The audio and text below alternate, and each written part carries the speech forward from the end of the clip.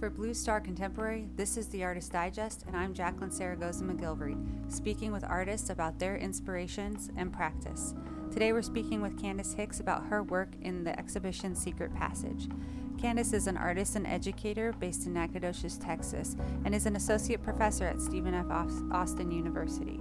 Her artist books are in the collections of the Museum of Modern Art, New York, the Fine Arts Museum of San Francisco, and many university and special collections, including Harvard, Yale, and Stanford. Candace, I want to start today by talking about how soft sculpture works became a core element of your practice. I started using soft sculpture in my art practice when I was working as a secretary, and I wanted something that I could work on that I could easily fold up into my bag and carry with me everywhere. The advantage of doing embroidery is that I wanted to make the material and the mark in the material have the similar texture and a similar feel so that it would be integrated. Normally when we think of text, we think of the text and the paper as two separate things that come together, but when you're making embroidery, you're really like weaving that fabric into one thing. And the way that it makes it into sort of a unified object really appealed to me when I first started making sewn fabric books. And I've been making those now for that same series for 16 years. Why do the works take the form of composition books? That was a really easy, sort of obvious thing too, because I was already carrying a composition book with me all the time. And so it was sort of the natural thing to emulate and turn it into sort of, I'm not sure what the best word is for that, sort of like like a simulacra of a composition notebook, or maybe that's too big of a word. I wanted to make a model of it, I guess, is another way to think of it. I think it was Joseph Kosuth that said that all art is making models. And I've always really liked that and always really thought that rings true. And so whether I'm making books or I'm making a diorama, I feel like I'm always sort of making a closely approximated version of something else. And so, yeah, it's always like making a model or making a copy. Where did the diorama scenes in Secret Passage originate?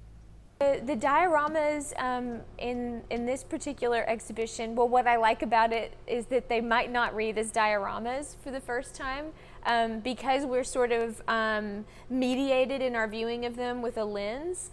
I'm hoping that it will be a little bit more difficult to decipher the fact that it's a diorama. But I often think of the dioramas as being illustrations of the text.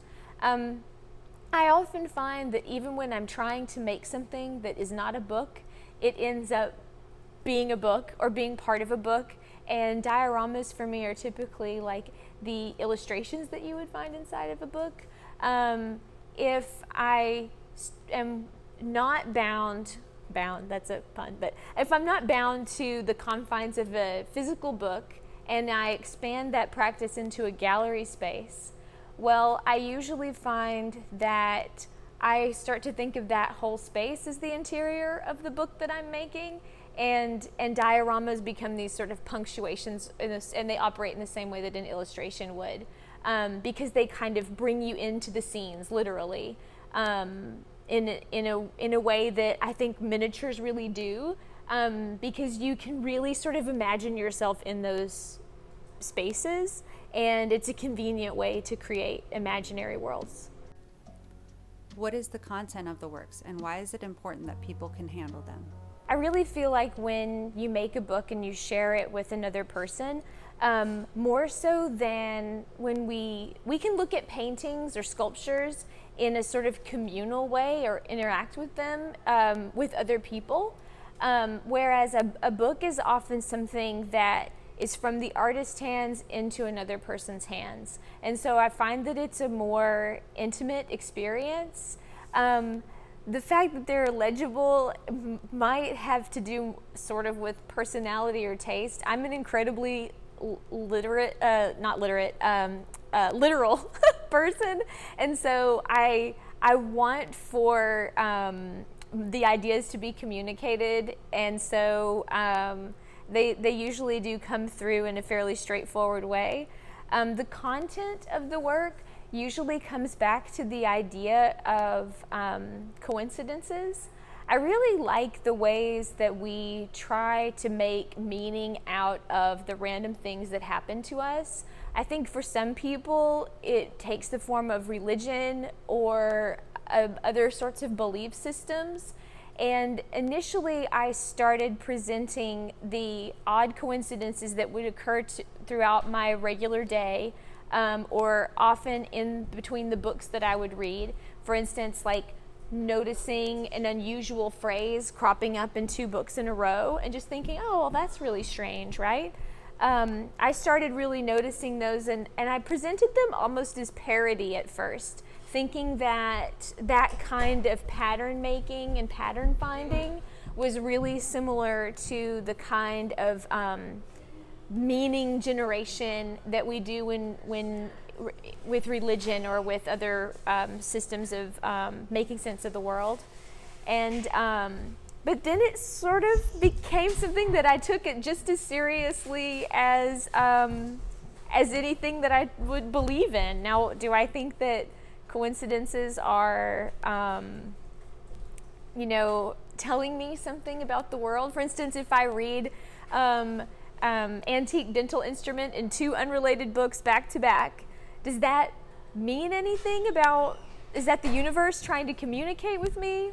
I don't know. I'm not non-committal about that, but I definitely feel compelled to make a record of it. Yeah. And so in this exhibition, there are 24 books from the Common Thread series that I've been making for over a decade, and those are all fairly straightforward records of coincidences that have happened to me mostly through reading. But over the years, that's changed too. Sometimes there's like a podcast reference thrown in or a conversation with a friend, and it might just be this word or phrase or a similar plot line that crops up. And so, I make a note of those, and then I literally make my notes into books that are more permanent. What is the importance of books to you? For a really long time, when people would ask me about my art, I would always say that I'm a book artist. In the same way, I think that sometimes photographers or painters, they will say that they're a painter or they're a photographer before they will announce themselves to the world as an artist. Well, I've always thought of myself as a book artist, or a person who makes books. And but beyond that, I also really think that a key part of my identity is as a reader. Stories are so important to me, not only the stories that we tell ourselves about what the meaning of our life is, but also the stories that we tell each other and those things that are culturally important that we share. And so story is really powerful in that way. And the number one thing that I love to do is to read. If you took that away from me, I wouldn't know what to do. I guess I'd have to make my own books and then I could read those. But yeah, so books are pretty central to